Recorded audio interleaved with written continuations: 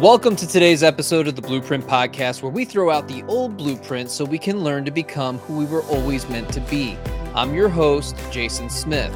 If you haven't already, make sure you click the subscribe button and share the podcast with your friends on social media and tag me in it at JBirdFit. Today, I have a very special guest for you, Esin Pinarli. Esin is a holistic psychotherapist, wellness and lifestyle coach, and founder of Eternal Wellness Counseling. Esin, thank you for taking the time to be on the show. I'm really glad you're here to share your knowledge and experience with the Blueprint audience. Can you share a little bit about your background, experience, and who you help, as well as what is your mission and vision with Eternal Wellness Counseling and your presence on social media? It's really nice to be here. Thank you for having me, Jason. I've been in the substance abuse treatment industry for about 14 years, and I've worked in inpatient primary substance abuse care.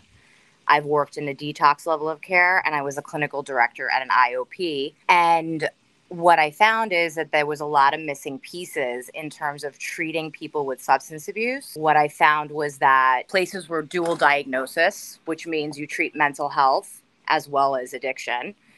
But as we know, it is not just the addiction, we're self-medicating with a substance. And so I would find that all the places that I worked at were kind of like factories on some level, where people weren't really getting the mental health help. And I felt like I wasn't being sort of used to my capacity. And so I started to sort of think about the missing niches and the missing areas and sort of like what was necessarily needed. And I'm a very holistic person myself and very into mental health. I've always believed in therapy. I've always believed in self-improvement. So I started to think of the missing pieces and how I could really better serve the community. And I've been really honored and privileged to work with such a wide variety of people of diverse backgrounds. And so I felt that I was multiculturally experienced. I felt that all different socioeconomic backgrounds, because, I realized addiction and mental health doesn't really discriminate. And so that's what came up with the idea. I was like, I need to do my own thing. I need to open up my own practice where I'm a little more holistic, where there's a lot more clinical mental health work being done. So I felt that I could expand more, where I was not only just treating substance abuse, but I was treating people with mental health issues, because I was specializing in trauma and I was specializing in anxiety and depression and bipolar and just a variety of things that come with addiction. And so that's when I came up with the idea of Eternal Wellness, which is something I think everybody is seeking. And I basically opened up my own private practice in Boca Raton in Florida. And I also started working alongside Jessica Baum on Worth Avenue at Relationship Institute of Palm Beach, and just started to serve a larger population and just started to feel revived and felt like, wow, now I can actually help people in the way in which I didn't feel like they were getting helped in these treatment centers. For those of you who don't know who Jessica Baum is, she wrote the book Anxiously Attached. So if you find yourself with an insecure attachment style, which so many of us do, that's a great place to start your self-healing journey and to dive into your anxious attachment as well as the other insecure attachment styles. Absolutely. I mean, her book is brilliant and everybody should read it. She's one of my mentors and dear friend. It's just a culmination. She walks alongside you in the journey. And I also identify with being anxiously attached. Both of us are really, really interested in attachment theory, attachment styles, and both trained in Imago, which really works on childhood and gives couples and individuals an opportunity to heal childhood wounds, childhood stories that basically lead to your attachment style. And as much as we'd like to think that happened a long time ago, why is that showing up in my adult life? It does. For those of us that don't know, what is Imago?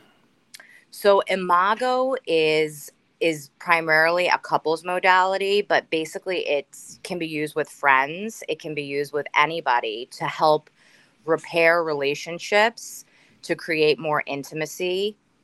It teaches people how, I know you use tear and wear. Is that what you use? Tear and repair like a muscle. Tear and repair like a muscle. So in Imago, we talk about what's called rupture and repair.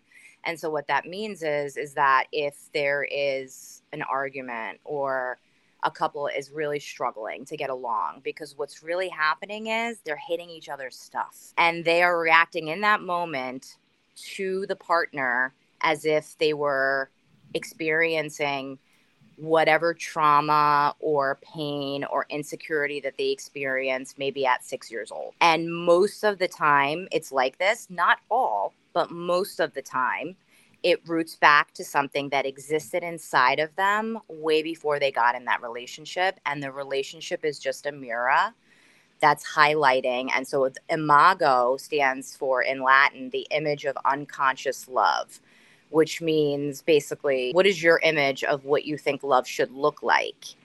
And so we often in imago come from a very relational attachment style framework where it's a dialogical process that helps people to restore intimacy, create more connection in the space in between.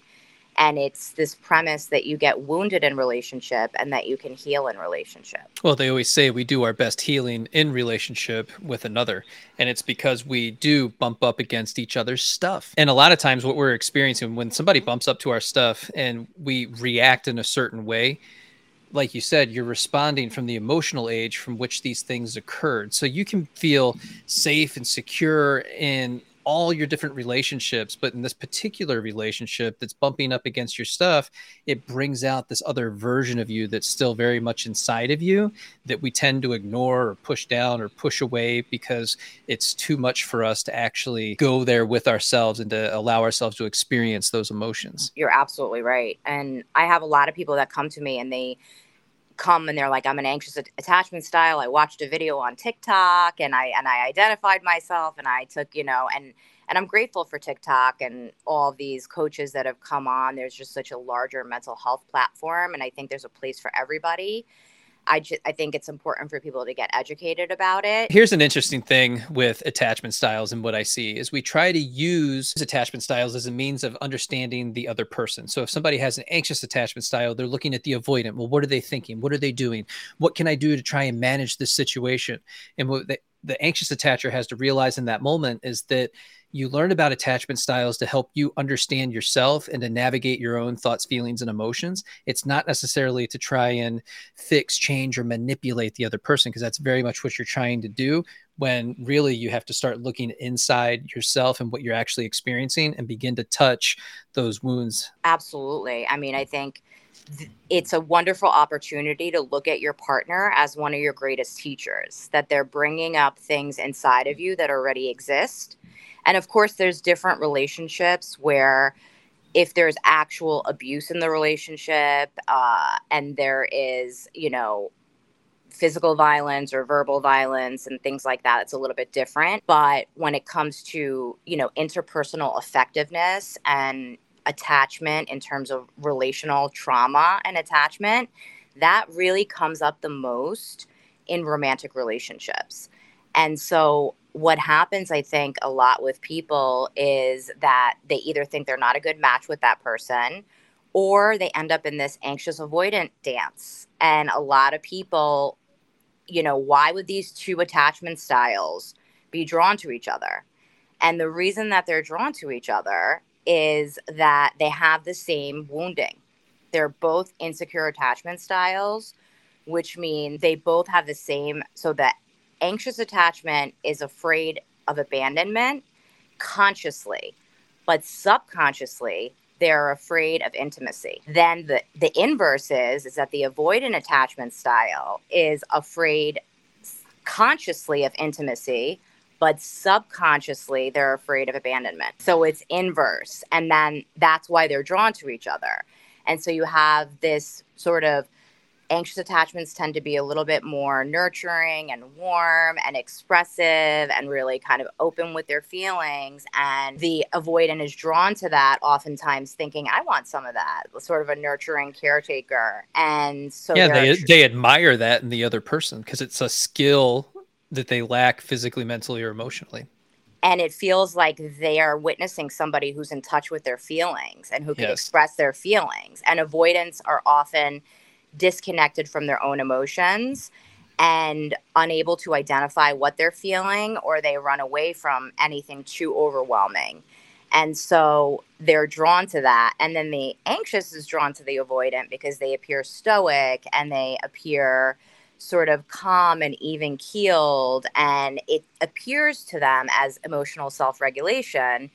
And that's very attractive. They're like, I want some of that. And so it becomes the very thing that draws them to each other, ends up creating this sort of rift in the relationship where it becomes a push-pull dynamic. But it's definitely a little more nuanced than that. You know, it's depending on who you pair with. So it's good to know your attachment style and what area you tend to lean towards. But there's, for instance, if two anxious attachments end up together, the one of the anxious attachments can be more anxious in the relationship, and the anxious attachment can, in the context of that relationship, become an avoidant.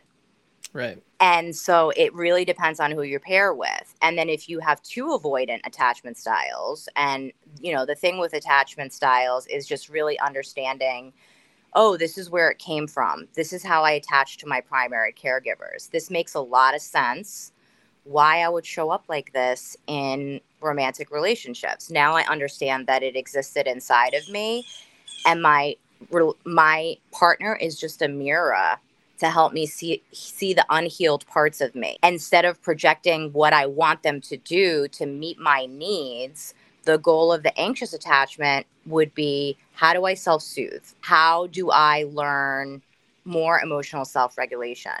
How do I change my relationship with myself so that I could understand that I don't need to be rescued, or I don't need to be so hyper vigilant about what my partner is doing? And oftentimes anxious attachment is called anxious preoccupied because they become preoccupied with their partner, where they're thinking about them all the time. They're wondering when they're going to text. If they text, did their tone change?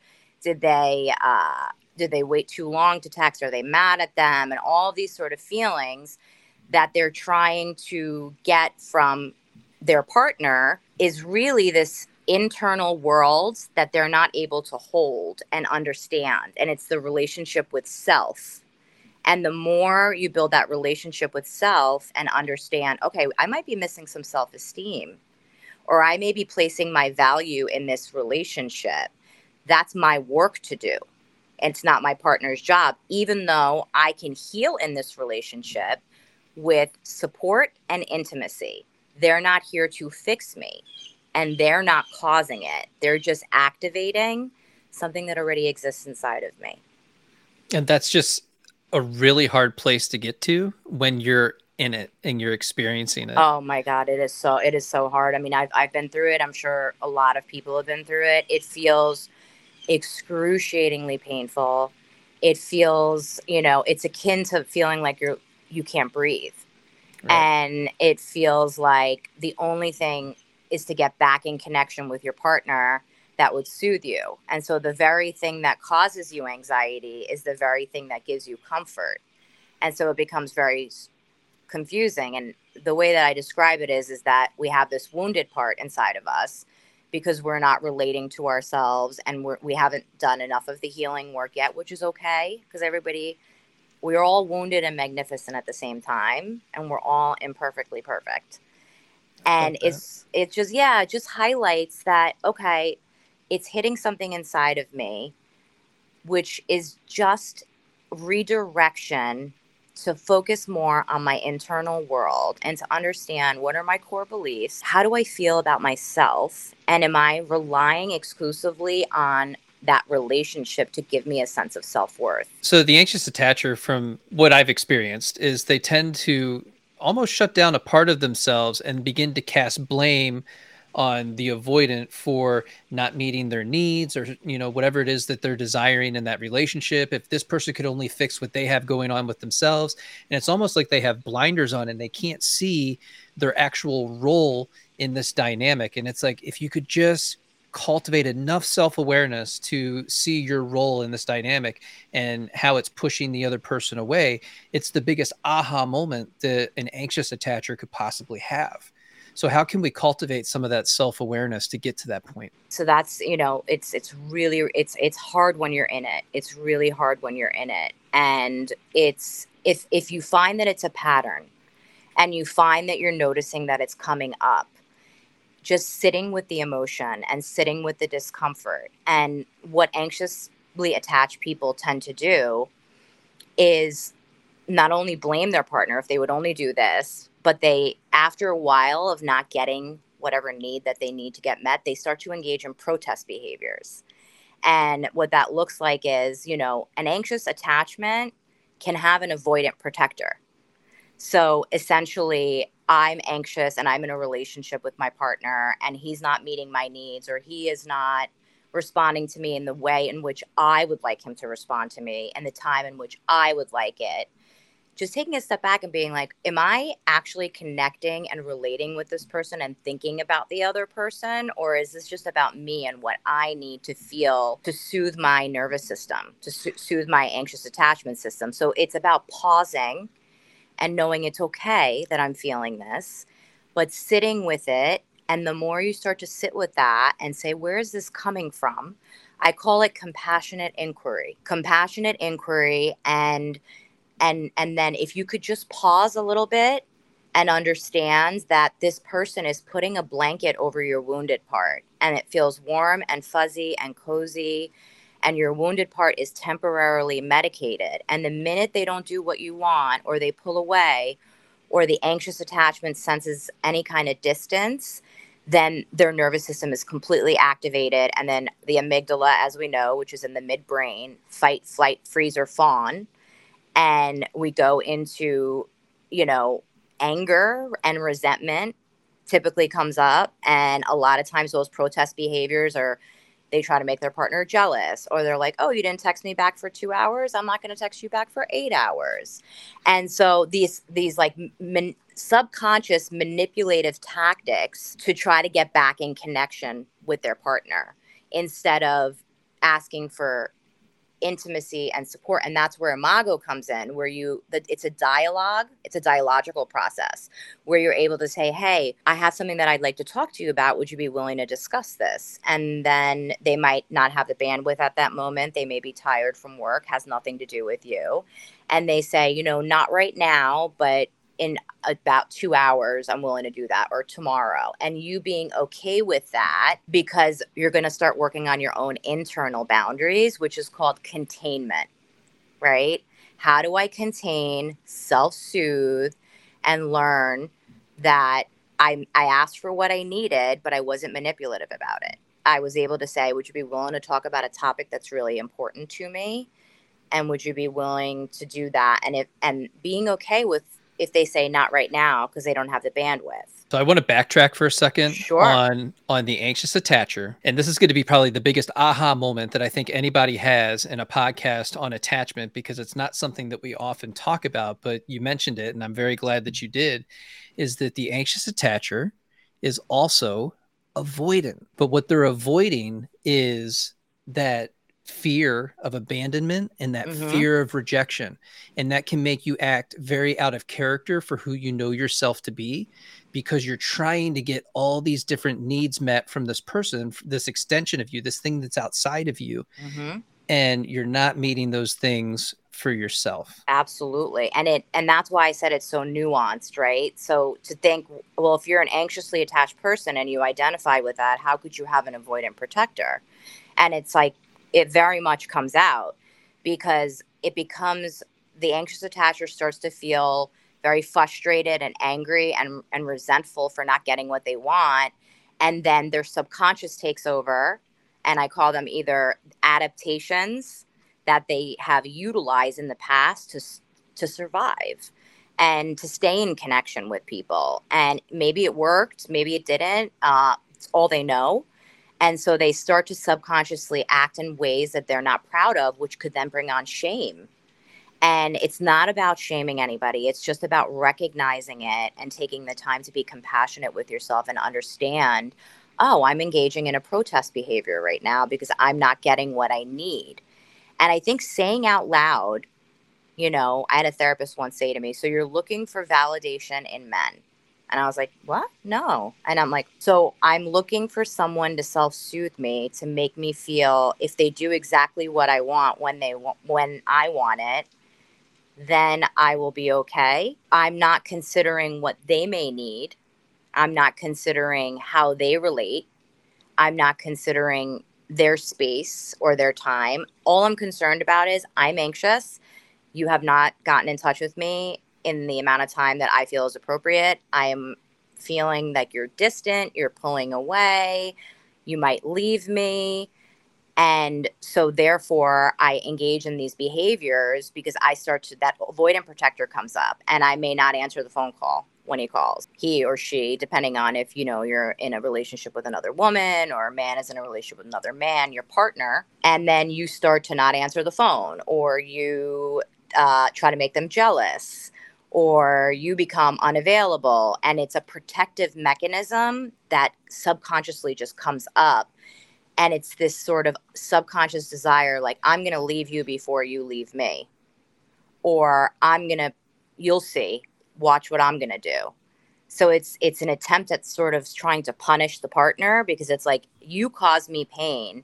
You didn't soothe me. And so now I'm going to do it back to you. And so it becomes this sort of, insecure, co-addicted relationship where it goes back and forth. And so what oftentimes happens is that most of the time when an anxious attachment engages in a protest behavior and they pull back, at that point, the avoidant subconscious fear of abandonment kicks in. And they often start to try to come closer and reestablish connection, because that threat of intimacy is not there. That threat of engulfment that is often very common, that threat of autonomy and feeling smothered is not there because the other partner pulled away. And so it's important to notate that one of the skills to cultivate, and it's so hard when you're in it, and it really, really is just pausing and having some compassion for yourself and understanding that it's a really uncomfortable feeling and it makes so much sense. And if I could just get curious with what's going on inside of me and connect with that part of me, and I can try to self-soothe, you can call a friend. I always suggest that people reach out to other people to co-regulate. Is there a friend in your life that you feel calms you down? Is there somebody that you could talk to? And sort of building that support system around you of people that co-regulate you, which means their nervous system relaxes your nervous system. Or you reach out to them to feel, and I call that earned security. And you can get that earned security only when you start to pause and look inward, only when you have compassionate self-inquiry. And then that could be with a therapist. You could build a relationship with a therapist that you feel that you could create a secure attachment with, and you can earn your security. Yeah, but if we co-regulate, now the relationship feels boring. Right. And so we mistake that attachment system getting activated with, oh my God, I'm in love with this person, I'm going to die if they don't get back to me, right? And so it becomes boring. But what happens is that we usually go for partners that have both similar and dissimilar qualities of our primary caregivers in an attempt to subconsciously heal some wounds. And that's what we are attracted to because it's familiar. And so somebody who might be more calm or boring, or I just co-regulated and now my attachment system is calm, and we equate anxiety with love and desire. And that's not necessarily the case. And so you're not expected to do that or feel that right away. But if you allow yourself some time and space to have some compassionate self-inquiry and to say, what am I feeling right now? This might have existed. I know this is so uncomfortable, but I'm going to sit with it and I'm going to see what that feels like. And I'm going to really work on calming my nervous system down. And if I calm my nervous system down and my partner feels boring to me, then it's my work to work with a therapist to understand why. When my attachment system doesn't get activated, do I find a partner boring? I think it is when we feel that calm, peace, bliss, and joy, we're just not used to it. And it's such an abnormal feeling that it has to be wrong. Right. So it feels very unfamiliar to the nervous system because the nervous system is so used to having this implicit sense of feeling anxious. And that is comforting in a weird sort of way, which is that it's familiar. So anything that's familiar. So to feel calm, oftentimes people are like, this actually feels scarier because I'm not used to having this felt implicit sense of safety within. And I'm starting to cultivate it, which is equating to boredom.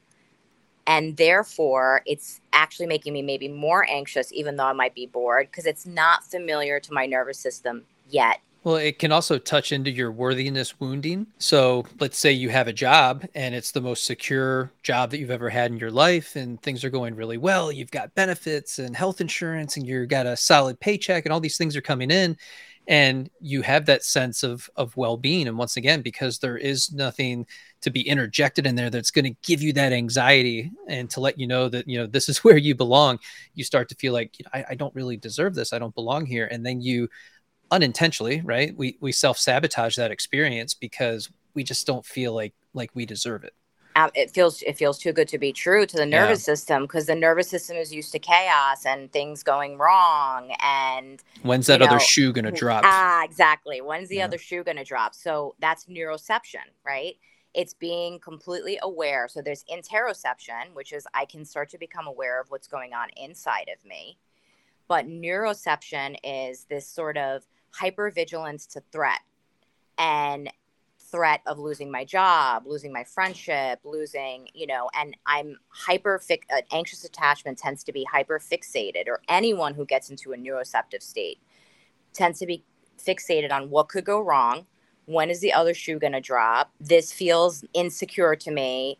I'm worried about this, and I'm going to notice all of the things that could go wrong, even if there's so many positive things that are glaring at my face, due to negativity bias. And negativity bias, it wants to continue to confirm my story. It wants to continue to feed this idea that it's the other shoe is going to drop. It always does. I am going to end up losing this job, or I'm going to lose this friendship, or I'm going to lose this relationship. And so I'm hyper vigilant. My neuroception, my antennas are out to look out for threat. And I'm looking for any kind of threat. And negativity bias is pushing me towards that because it has to support the narrative that I have going on inside of me, despite evidence to the contrary, because I won't see that because my amygdala is hijacked if I'm in an anxious state. Yeah, your reticular activating system is looking for all the things that are going on in your environment to continue to feed you all the evidence that you know to be true for yourself. And so how can we overcome that portion of the evidence that we're looking for and start to move into a place of finding all the positive things that are happening in our experience? So that is what I love, whether you want to work with somebody that you trust, like a friend, and start to talk about it. I recommend a therapist or a coach to really start to work, to cultivate, to understand your inner world in terms of how you relate to yourself, and to understand what are my core beliefs, what is my wounding, because we all have it. We all have it. And what is my story? What's the story that I tell myself about myself? Do I say that I'm not good enough? Do I say that I need somebody else in order to feel good enough? That I will only be worthy if somebody wants to partner with me. I will only be worthy if I have a good high-paying job. I will only be worthy if I get chosen. So there's no internal self-validation. And that needs to be taught, especially if it was never modeled for you, especially if it was never taught to you, especially if somebody never held your internal world and helped you to make sense of you and your feelings, and was there for you when you were growing up and developing and shaping your identity and shaping your inner biology. So your inner biology and that template and that paradigm gets set at a young age. And so working with somebody to really get down to the root of it, it's hard work, but it is so worth it. It is so worth it. It's worth it because you are worth it. You just have to believe that you are. You are so worth it. And the wonderful thing about it is that there's hope on the other side, because you are working towards self-improvement.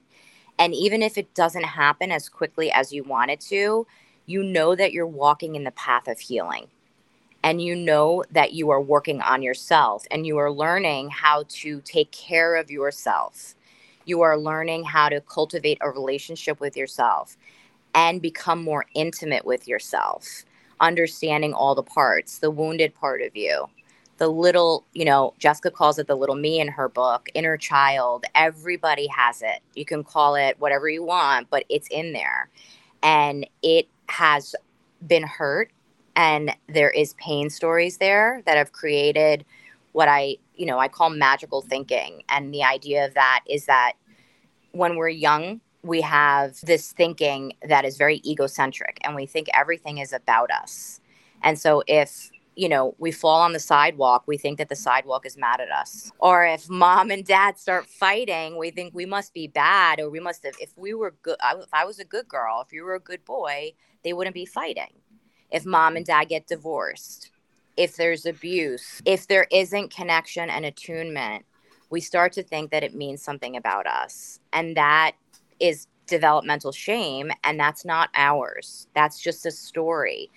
And being with a safe person to unpack that with slowly, to slow unfolding, is one of the greatest gifts that you can give yourself. It's really hard, but it's really worth it. Absolutely is. And what that brings up for me is that the inner child actually has the power to stop and block you from receiving what's actually meant for you, because it wants to protect you so badly and to keep you safe that you actually kind of shut yourself off to, having these other experiences that are meant for you. And it's a shame when that happens, because so many good things have come your way. And if you think back on it, how many no's have you given when you actually wanted to say yes? Absolutely. I mean, the inner child and the little me inside of you has been hurt and wounded, and it shows up today. And it throws temper tantrums, and it gets scared, and it's fearful, and it wants to be safe. It's looking for safety. And it's about acknowledging everything that that little boy or little girl has been through, and really having compassion and holding space for that part of you with somebody that you feel safe with. And that takes time. If you end up working with a therapist, if you find a good fit where you create and cultivate this sense of safety, where you can start to have someone hold your inner world and hold that little boy and girl and just be with it. Now, we talked about anxious attachment a lot so far. If we don't touch on the avoidant, I know a lot of people are going to be super disappointed. So For sure. tell us a little bit about the avoidant, how they come to be, and what the origin story is for that insecure attachment style. So the avoidant, I feel sometimes, I actually don't feel like there's enough literature out there for the avoidant. I feel like there are in some areas they can be looked at as demon. I can tell you from my comment section that rings very true, because people are always looking for more information on avoidance. And a lot of the stuff that I produce and that I put out, I have a lot of people commenting, hey, I'm avoidant, but I don't know where to start, where to go, what to do, what's a book that I can read. And all the books have a small section on the avoidant, but there's not a Yes. lot of, well, now how can I recover from this? Absolutely. And I think that there's a couple of books that I'll recommend in a little bit, but I think that an insecure attachment style, it's also an insecure attachment style. It just manifests differently, and it looks like they don't care, and it seems like, the anxious attachments engage in what's called protest behaviors, and the avoidance you know, in what's called they engage in what's called deactivating strategies. And so what happens is that either it's one of the two. Either they were enmeshed with a primary caregiver when they were younger and there was no space where they had to be the adult and a parent depended on them. Say, for instance, the mother's husband left, and then the mother became so dependent on the male son, let's just say, and he had to take care of her, and he felt engulfed and he felt smothered, and he wasn't able to be a child. And he equates intimacy and closeness and connection with engulfment. Or it could be, because they always say it's the anxious, but the avoidant also experiences abandonment.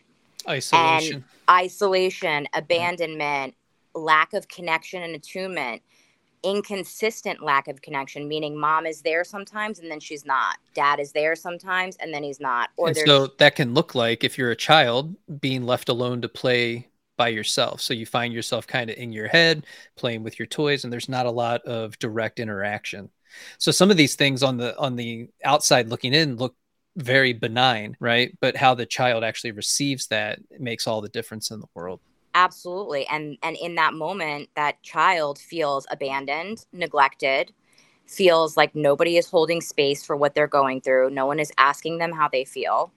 No one is there for them. And they sort of feel like, you know what? No one's going to take care of me. I'm going to have to do it myself.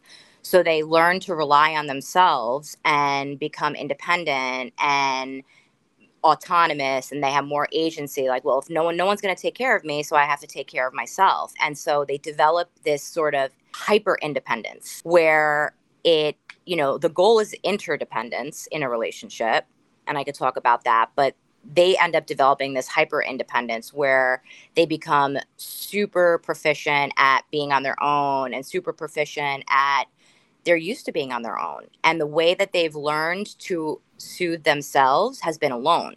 So it makes sense that when they get activated in the context of a romantic relationship, that they would pull away in order to soothe their nervous system, because they were left alone a lot. They were neglected or abandoned. And if they were enmeshed, they were still neglected and abandoned because the enmeshment didn't create any room for them to be a child, and it didn't create any room for their emotions and their world to be held. It was all about the caregiver and their world and what they experienced and what they needed.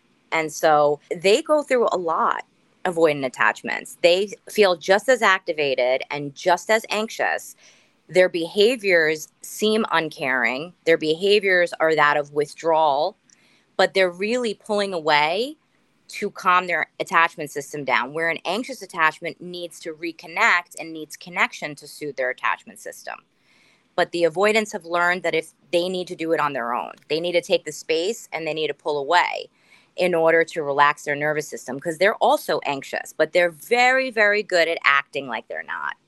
They're very, very good at disconnecting and compartmentalizing and acting like it doesn't bother them. But there's a lot going on internally. It's difficult to understand because it feels like really hurtful behavior. It feels like, they're pulling away. It feels like they're not giving the love that the anxious attachment wants, or even a secure attachment. Because if a secure attachment pairs with an avoidant attachment, the secure attachment can become anxious. If the avoidant pulls away enough and utilizes the deactivating strategies. And what the deactivating strategies that the avoidant uses is to keep distance between them and their partner, to keep them at an arm's length, and to make sure that they don't get too emotionally intimate, because that will activate their nervous system and they will start to feel engulfed and they will start to feel smothered. Not because of their partner, because of what exists inside of them already, because of their own template, their own paradigm of what they experienced when they were younger. And so they need to pull away in order to relax their nervous system.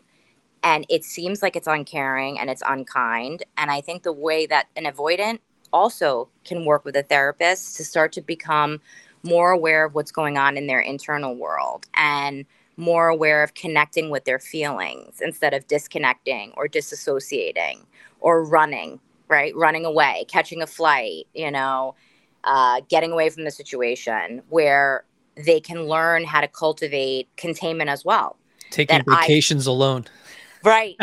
Running, catching flights, not feelings. That's definitely an avoidant, for a poster child for an avoidant. And it's just, what are they running away from? Is their internal discomfort and the emotions that are being activated. They're also activated and anxious. They just show it differently.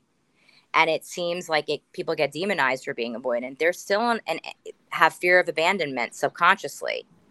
And they have a fear of intimacy. But the irony is that the anxious attachments have a subconscious fear of intimacy.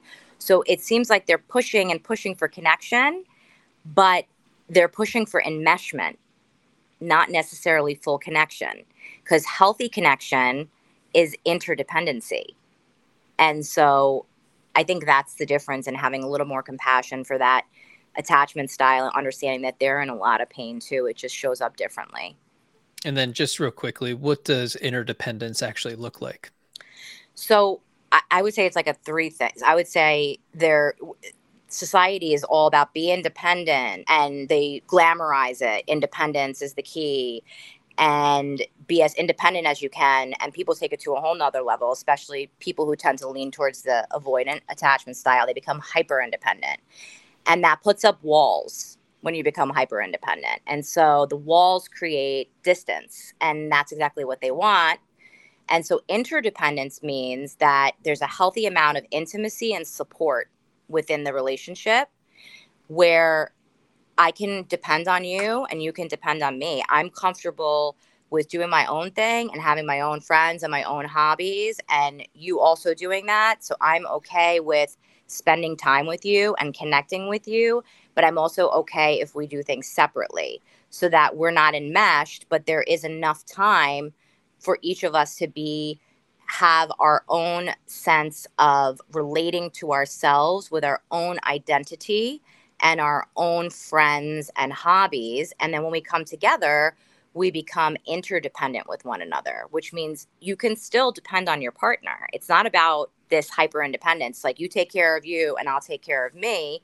That's not realistic. The point of being in a relationship, and we're wired for connection, is to be in healthy interdependency, which is having intimacy and support. And it's about communicating, and it's about being okay with somebody's boundaries and not taking it personal, understanding that. At the end of the day, it's allowing your partner to go out and to continue to be themselves, to live their life, to do their thing, to be the whole person that they already are, because we don't complete each other. We're not the other half of somebody. We are two whole people that are coming together in relationship with one another, but then recognizing that I can leave and we can come back, and I know that you have my back, I have your back, and we didn't do anything nefarious to ruin the relationship for the 12 hours that we were apart for the day, and that we can come back at the end of the day and connect and co-regulate and create that intimacy with one another.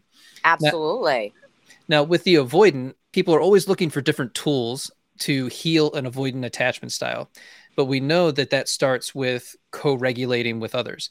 So how can the avoidant initiate co-regulation when it's something that just completely activates their nervous system? Yeah. So it's about first of all, scanning to see if in their support group they have anybody that they feel comfortable enough with, and see if it's a friend, a family member. I would start there to see if they have enough, and sort of start practicing with leaning in on them and starting to open up little by little to sort of be able to depend on them, and sort of cultivating these relationships little by little. If they don't, because some avoidants tend to have less friends and less, a little bit of a smaller world, not all, but some, seeking out a therapist is so beneficial. And I know it's so, so hard. I like the book, The Way of the Spiritual Warrior, or The Way of the Superior Man. Way of the Superior Man, yeah. The Way of the Superior Man, and the journey from self-abandonment to healing, which everybody, the avoidant and the anxious both self-abandon. They just looks different. So it can be applicable to that if they want to start in terms of like reading and getting into that kind of work and becoming, but also scanning their environment to see if there are supportive people that they already feel safe with, that they could start to co-regulate with, that feels less threatening than a romantic partner.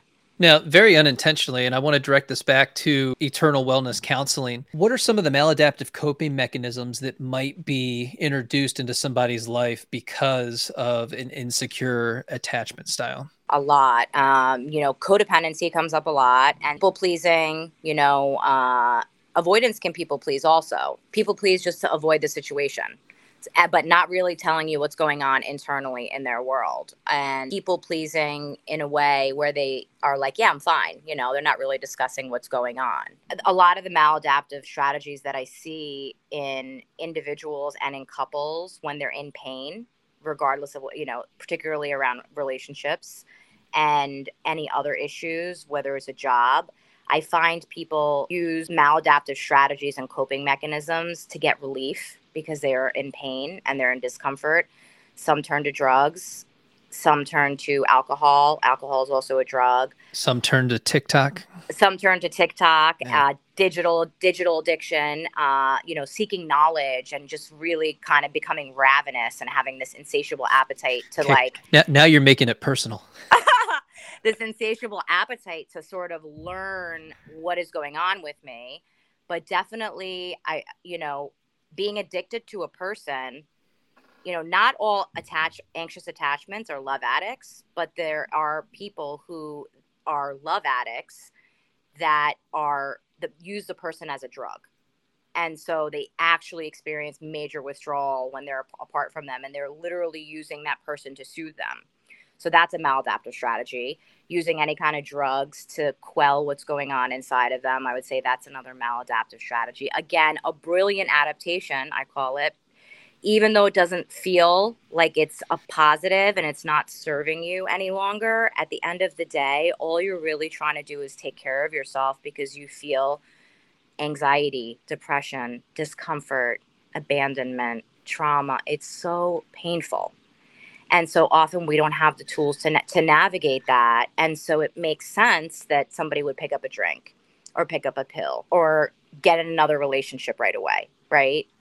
Right. And that happens. I see that really, really typically very, very common. Just replace it with another person. And then people pleasing. And that is a big one. And, codependency is very broad. People think codependency is I need you. And if you're okay, I'm okay. Or I'm dependent on another person. That's not really what codependency is. Codependency is your relationship with yourself. You could actually be codependent and not depend on anybody, but you worry about what other people think about you, you self-abandon and you self-betray, and you people please, which means you do things that you don't really want to do. And procrastinate. And you do things that you don't really want to do in order not to lose connection, whether that's a friend. It might not even be a romantic relationship. I know a lot of codependents that are not love addicts. They just have codependent tendencies. And it's not all bad. It's codependency makes you loving and nurturing and empathetic, but it's the areas in which you self-abandon and you deny parts of yourself in order to please somebody else. Because what happens is you store that. You store those emotions, you store those feelings, and they're going to come out. They're going to come out in another maladaptive way. And at the worst time possible. At the worst inopportune times where you least expect it. And you're like, where did that come from? And it's because I say you're eating your feelings, something they can control, right? They feel so out of control in their world, and their inner world feels so unmanageable that they feel control is what I put in my body and what I don't put in my body. Or people end up starting to gamble, which gives them a dopamine hit and basically is creating an illusionary cloak over the pain and is essentially numbing and self-medicating what they're feeling. And then sex addiction, that's another common one, to try to get validation from somebody else. It's definitely behaviorally too. It's not necessarily just in addictions. It's in people pleasing. It's in doing things you don't want to do, not having boundaries, not saying no when you want to say no. Saying yes when you don't want to say yes, and just sort of giving up parts of yourself in order to fit in or to please somebody or to stay in connection. What does it mean to be sober curious? So that's a really, really good question. I would say in the last couple of years, alcohol's reputation is crumbling. And what I'm finding is that more and more people are choosing to, dry January. I'm going to stop drinking. I'm hearing from a lot of friends, like, I got to stop. This is taking a toll on my body. I can't get up. And more people are coming out as sober that we didn't even know, that don't even promote it. Jason Bateman is sober. I didn't even know he was sober, like at all. Will Arnett, John Mayer is sober, Bradley Cooper. And so Drew Barrymore recently talked about how she has stopped drinking, and I can go on. And that's what I found. A lot of my friends or, clients that have come to me are interested in getting more in touch with themselves and doing some inner work. And that's on a variety of issues. And they're finding that they don't want to have hangovers anymore. They want a healthier lifestyle. It doesn't really fit in with their lifestyle any longer. And what happens is that, more and more studies are coming out showing that alcohol particularly is a toxin to the body. And so it's a depressant, and anything that depresses your central nervous system and plays with your chemicals and your neurotransmitters like your dopamine and your serotonin and your GABA, particularly your GABA levels, which is the calming neurotransmitter, is going to the next day be depleted, and you're going to feel more anxious and more depressed and end up eating, you're going to end up craving, unhealthy food. And if you're trying to be healthier and you're trying to implement a healthier lifestyle, it starts to sabotage some of the goals that you want, and you can't be clear. You feel foggy. The hangovers last longer as you get older. The body doesn't recuperate in the same way. It certainly feels that way, but for so many of us, we get into this place where you may have a job or a certain role that you perform that's, high stress, high demand, physically, mentally, and emotionally, and you'll find yourself after a hard day or a hard experience where you're saying, "God, I need a drink," or I need something, and that's the go-to habit. Yeah, I mean, that is the most socialized, normalized drug, because alcohol is a drug, in society. I mean, everywhere we go, it's glamorized in movies, and it's normal. Let's meet for a drink. Let's go to happy hour. Let's go out and grab some drinks. And I think the paradigm is shifting where people are more into holistic modalities and more into wellness. That's why I named actually my company Eternal Wellness, because I started going towards that avenue. I started getting involved in like hyperbaric chambers and red light therapy, and I was in cold plunge. I've been doing cold plunge now for a while, hot yoga. And I just felt like it goes against everything that I stand for. I don't want to feel hungover. I don't want any more anxiety. And it's really hard to work internally on yourself in terms of understanding why you're feeling what you're feeling and really connecting to yourself when you are, under the influence of something that it takes time to recover that alters your brain chemistry. And so I think the Sober Curious movement is just a shift towards a lot of people choosing to change their lifestyles. It's not necessarily that they go to AA or NA. They just choose, this is not serving me any longer in my life. And I don't find that it fits in. And I feel like I'm healthier. I feel clearer.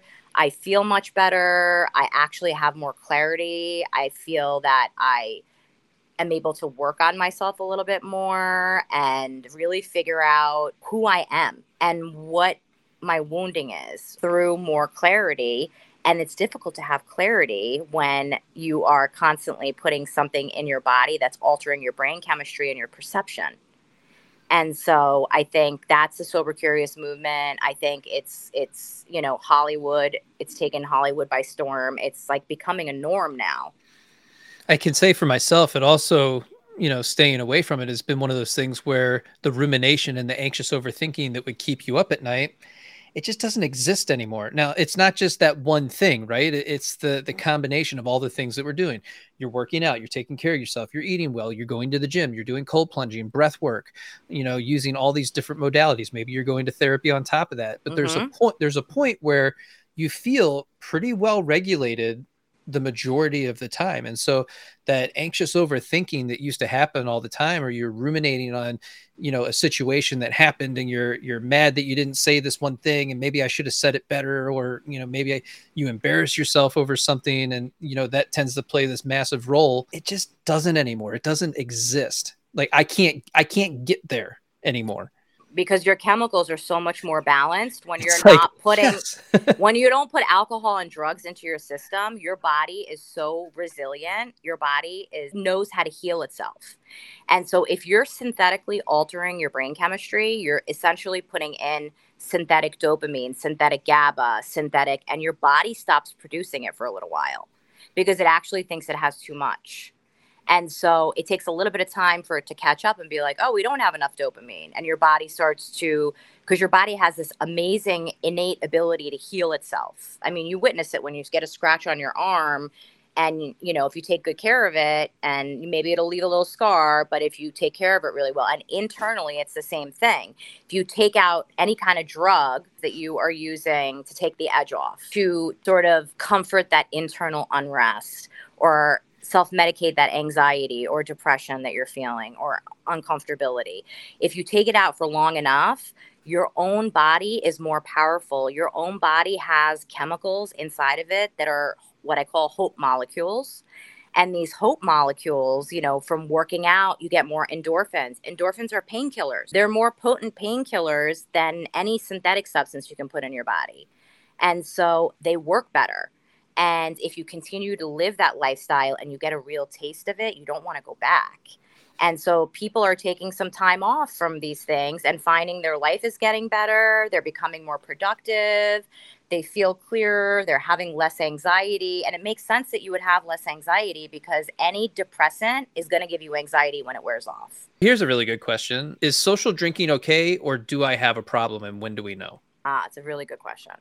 So the irony in that, and a lot of people don't get it, they're like, well, this person drinks every night and they have one drink a night. Now, it's about how you drink, when you drink, and it's about, can you just have one drink, or is it sheer willpower to have that one drink? So it's the idea that the phenomenon of craving begins for people who have an addictive nature, who have a tendency to have an addictive personality. And then that addictive personality sort of manifests into a particular area, which is whatever it is that gives them the most pleasure and whatever gives them the most relief. And so that becomes their drug of choice, whatever it may be. Pick your poison. And so this idea, it's how you drink, when you drink, and can you put it down? Can you have one drink and put it down all the time, consistently? And does the phenomenon of craving occur for you? Meaning, once you have one drink, you can't stop. You're going to drink one bottle, two bottles. But there's some people that can have a drink a night and it never escalates further than that. And there is no phenomenon of craving. So the idea is you have an addictive personality.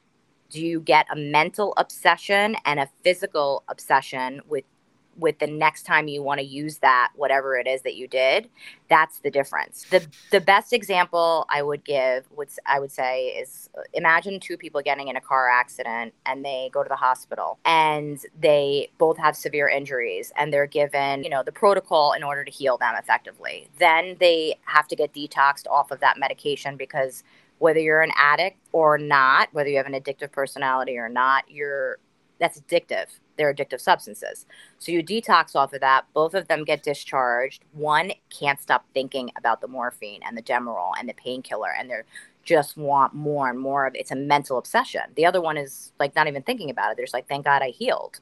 And that was what I needed to have while I was in there for the pain and for the injury that was appropriate.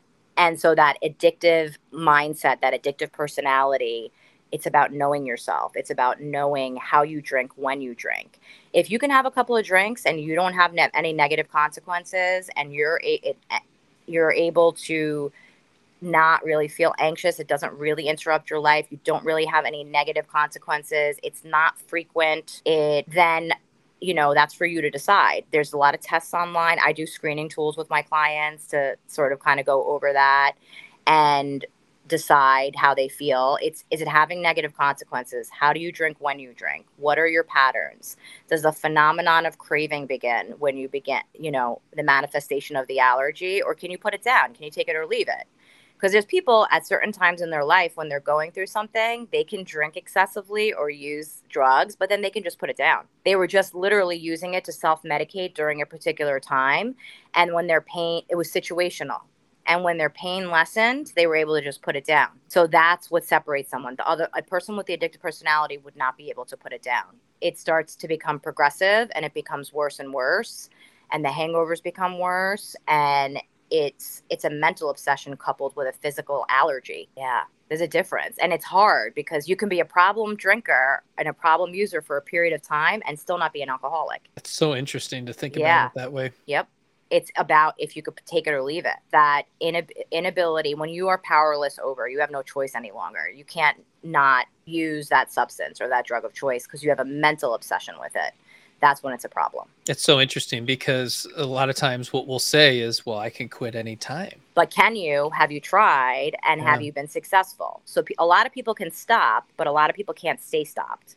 So a lot of people will stop to make a point to themselves to prove that they can stop and then only to pick up again. So why are you starting again? Because they end up putting an arbitrary date on, I'll do this for 30 days, 60 days, 90 days, 6 months, right? But they know that at the end of that 6 months, they can go right back to it. Right. So that's a warning sign. And that doesn't take care of the craving mechanism that's still inside of you. You're still experiencing that. And during that time period, you may find yourself doing other things to compensate. And that's what often happens is people cross addict. They start smoking pot, or they say, like, oh, pot's not a big deal, it's legal, or they start, gambling, or they start having more sex and they're more promiscuous, whatever it is.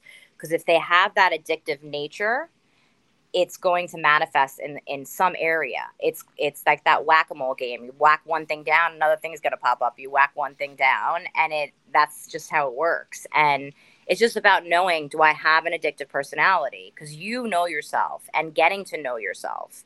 And does it serve me? Is it serving my life? Is it enhancing the quality of my life? Is it helping me improve and become a better version of myself? Is it adding to my life?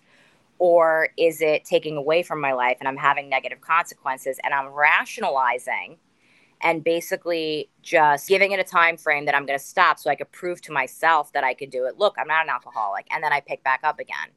And that is such an individualized thing that you have to really know yourself and really understand your patterns and work with somebody and, take a screening tool and understand if you do have an addictive personality, because it's in your best interest to know if it serves you or not. Wow. You gave us so much value today. I know this podcast today is going to change so many people's lives and give them so much information that might be the missing piece that they've been looking for. So, Esin, thank you so much for joining us today. Can you tell the audience where they can reach you and how they can work with you directly? And don't forget to check out her blog as well. Absolutely. Thank you so much, Jason. It was so wonderful. I really enjoyed our conversation. You can catch me. I just started my social media. So I'm Esin Pinarli, LCSW on Instagram. I have a website. It's called eternalwellnesscounseling.com. I also work at Relationship Institute of Palm Beach, which is relationshipssb.com.